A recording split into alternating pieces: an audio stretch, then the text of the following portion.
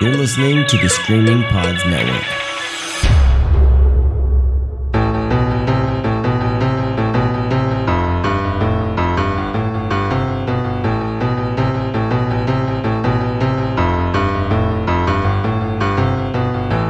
On last week's THESOVPODMINIHMPL, my comments at the end of the show left some listeners shocked.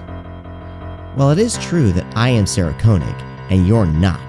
Unless, of course, your name is Sarah Koenig. I certainly didn't need to punctuate that point with a fuck you, let alone 7 of them.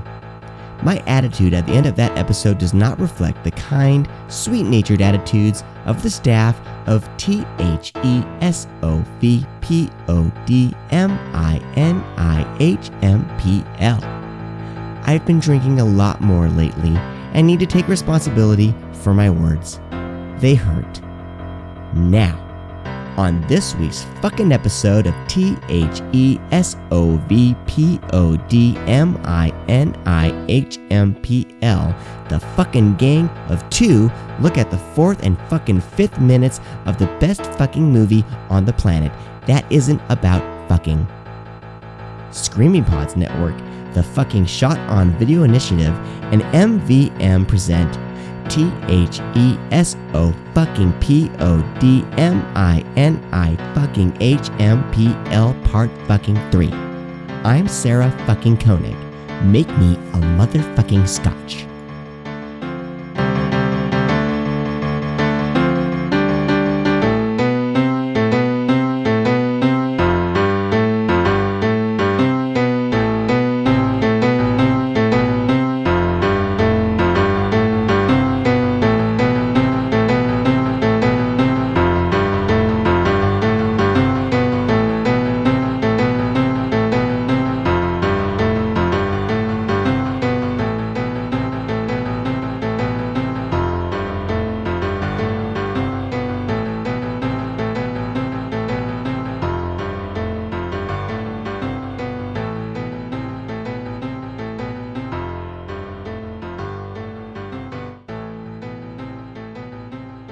All right, hit play for minutes 3 and 4, please.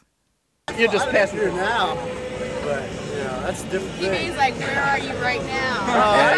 Besides Earth. He's an acid man right now. Yeah, I'm on acid. That's where I am. Is that all right? Is that what kind of drugs you're doing? Yeah, drug, fucking everything. Beer. Man. Cocaine, baby. All right, so you guys like Priest, right? Yeah. I mean, all right. How about Dawkins? How's anybody feel about it? Dawkins. Metal would not be what it is today. Are they really about the best?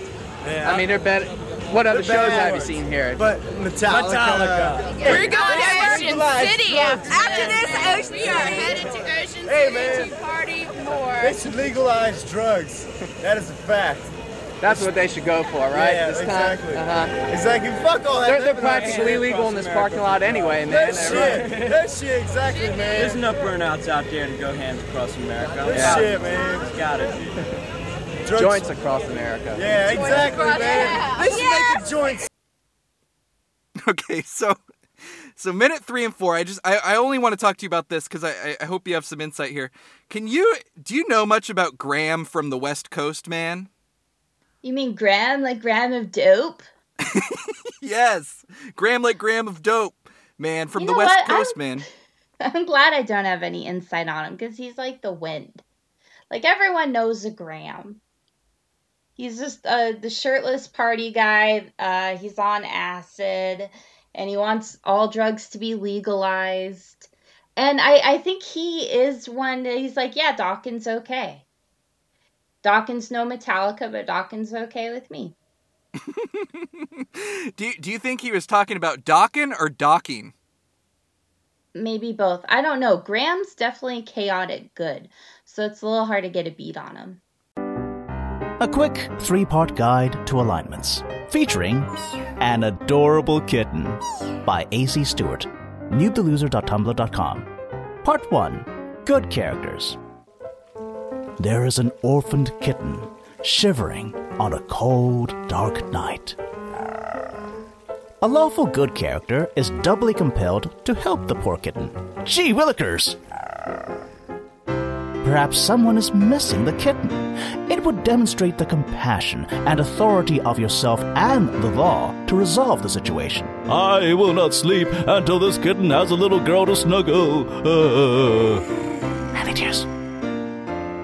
A neutral good will likely help out of the goodness of his or her heart. That poor baby. He or she hates to see any creature suffer. I don't care if helping kittens is illegal. It's the right thing to do.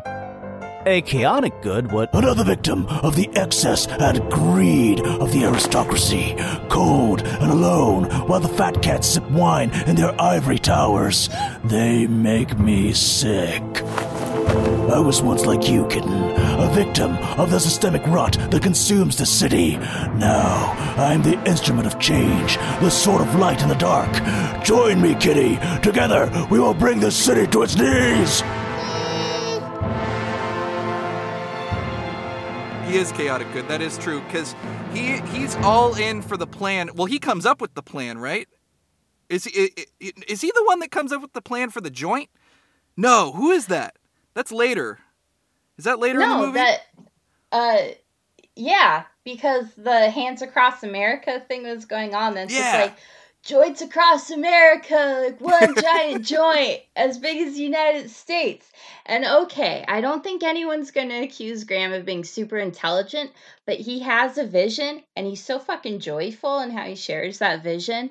People just congregate around them and hold their beers and kind of agree with him. Like, yeah, man, I like that. I like this Graham guy. I like the way he thinks. Hey, Landfill! Hey, big guy! Hey!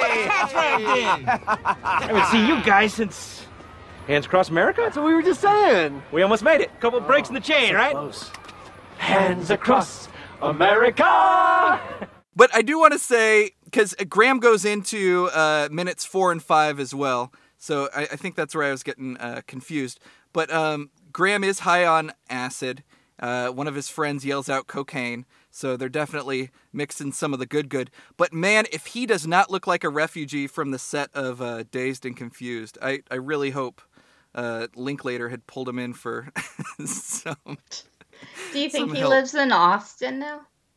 Well, he said West Coast, and he I don't know. He kind of sounds like when Zach Morris pretends to be a surfer boy. Like, that's how Graham sounds to me. And he looks like, I don't know, he looks like Anthony Kiedis, and Anthony Kiedis' stunt double, like, had a baby, and then the baby maybe grew too like at such an irregular rate, and then did drugs.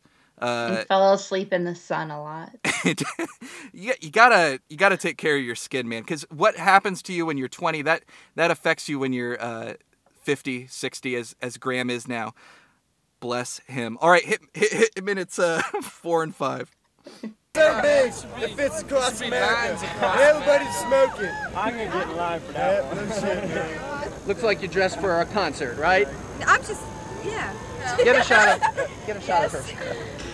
See, I told you we should have brought the baby. I have a question. See What my the- scab? Oh, that's Don't ever nice. get it in a car.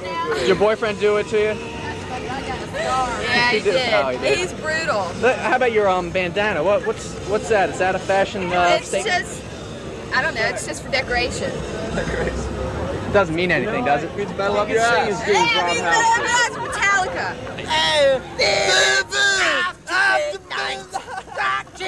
To the dawn, loving till the morning. I'm gone. All right. Yeah, I know. Hey, let me tell you something. Where are you from? Greece is the best, man. Greece is the best. I'm telling you. Hey, let me tell you. Robert Halford is the best motherfucking single. All right, we talked about the joint across America. We kind of got ahead of ourselves. Can you tell me about scabs, Ms. Crawford? I can tell you the filmmakers being nerds comes into play here again. When they ask the women of Heavy Mill Parking Lot about their clothing, it's very awkward. And there's one young lady in a white dress that shows her knees. She has a big scab, and they ask, "Did your boyfriend do that?" And at first she thinks she's going to ignore him because she's turned away and she doesn't say anything. And I almost think like as she's turned away, she kind of decides like, yeah, he did it. Never get into a car. And I feel like they're just playing out this little pantomime, and it was awkward. It made me sad. It was like I think the one moment that made me kind of sad. This whole thing. Really? I interpreted it as her answer was that her boyfriend did it to her, like, but did it like the fuck, you know? Like, but they did it. Oh no, I took it as like a blowjob thing. They did it in a car, and like she was doing the move where you have to put like your foot over the seat or something, and then I don't know, she ended up scraping it on the interior of. Oh, okay, dangerous car sex. Yeah, right. But so it's just the way it was brought up, and that was the first thing they said. Because there are a few moments where they really try to ingratiate themselves and try to fit in a little bit, and then you get moments like, "Did your boyfriend do that?" Everyone loves the idea of a quick romp in the old auto chariot, but for those of you who have ever attempted it, you might have noticed some very common difficulties, including avoiding hard objects like seats and steering wheels, and getting into a comfortable enough position to actually accomplish the task at hand. While success partly depends on the type of car you have, here are some general suggestions on how to successfully have sex in most mid-size sedans. You'll want to limit your autocarnal adventure seeking to a few simple positions that make sex in a car easier and much more fun. First up, you always have the trusty back seat where you can enjoy woman on top or man on top with the bottom participant lying on the back seat or the guy simply sitting. And remember, it works better if you pull the front seat as far forward as you can, so go ahead and give yourself some more room to maneuver. Next up, you've got the front seat, where you'll have to push the seat as far back as it will go while you take a seat. Your partner can ride you facing you or facing the windscreen with her hands on the dash for support. If you're feeling a little more adventurous and enjoy the occasion of car sex, but perhaps less so the limited space, then take your tussle outside. The hood of your car is a wonderful platform for all kinds of activities, like for example, heading south with your mouth, while she rests her legs on your shoulders and her bottom on the edge of the car. You can also conveniently skip right to the main event via the front or from behind while she leans her body on the hood, all while you get some nice, fresh outdoor air. Double win there. Finally, there's the holy grail of car sex acts, getting it on while still driving. Now be forewarned, this isn't a rookie move, but if you can master it, you've just added the potential of sex to one of the most boring parts of most of our days. Now brass tacks. To work, your girl can get your shift rod in her mouth while you drive, but make sure she does it slowly and carefully for both of you. Once it's game on, avoid bumps and potholes and keep your eye on the road at all times. And if you feel like you're losing it, pull over immediately. Though memorable and a whole lot of fun, this is serious business. So remember, safety first. Follow these general rules and you'll have just learned how to very conveniently and easily have car sex.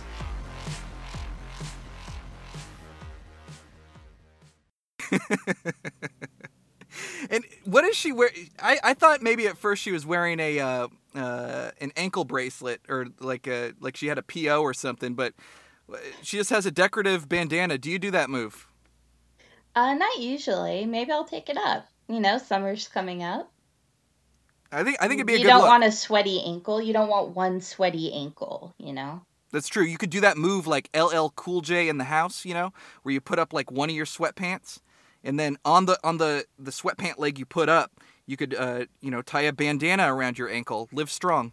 In the house. In the house. In the house. In the house. In the house. In the house. Are you Hey. gonna market that or am I? No, it's for you. This is a Crawford fashion. Let me ask you this: is that Michael Showalter? I was gonna say he looks like the love child between Steve Perry from Journey and Michael Showalter. Did you really write down Michael Showalter? Yeah, and Steve Perry. Well, Steve Perry, because this man sings like a pigeon Till canary. the dawn. It's like chin singing, a lot of chin singing. Cheryl, I wrote you a song. And I hope you like it. I mean, I don't mean like it, but I mean like it, like you like it. The song is called Baby You Da Bomb. And it goes like this. Oh, baby, you da bomb. I said, baby, you da bomb. Oh, you know what? This song isn't even the point. The point is, Cheryl, I like you a lot, and I think you're terrific, but I've had some time to think about it, and I need to tell you something. It's not going to work out. It's because, Cheryl, I'm a homebody, and you're a night owl. And I want you to know something. It is not you, it's me. It's me and my commitment bullcrap. And Cheryl, I don't want to stay up with you till the sun comes out on any boulevard. Cheryl, I hate to say this, but this is goodbye. Stick around after the break. We got Lisa Loeb right here on Every Night on VH1.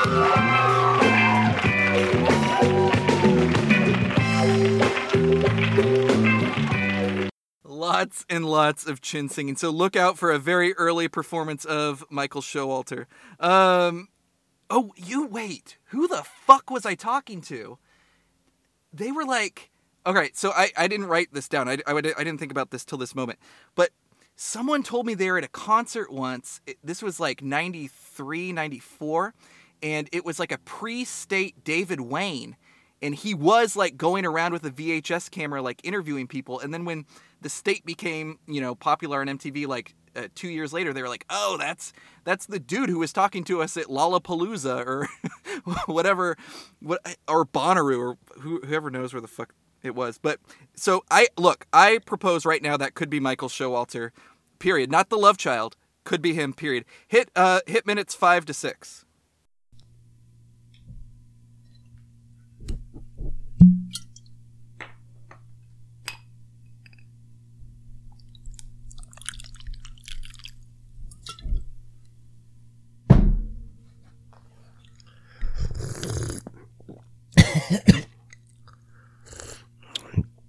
Oh, it's good. Hope you're ready for the next episode. Hey. TESOVPODMINIHMPL Part 4. Everyone knows Parts 4s are the best in the series. Fast and Furious, Alien Resurrection, Batman and Robin, Citizens on Patrol, so great, strapped and fucked up on your favorite scotch. I will. Part 4 promises to be a doozy.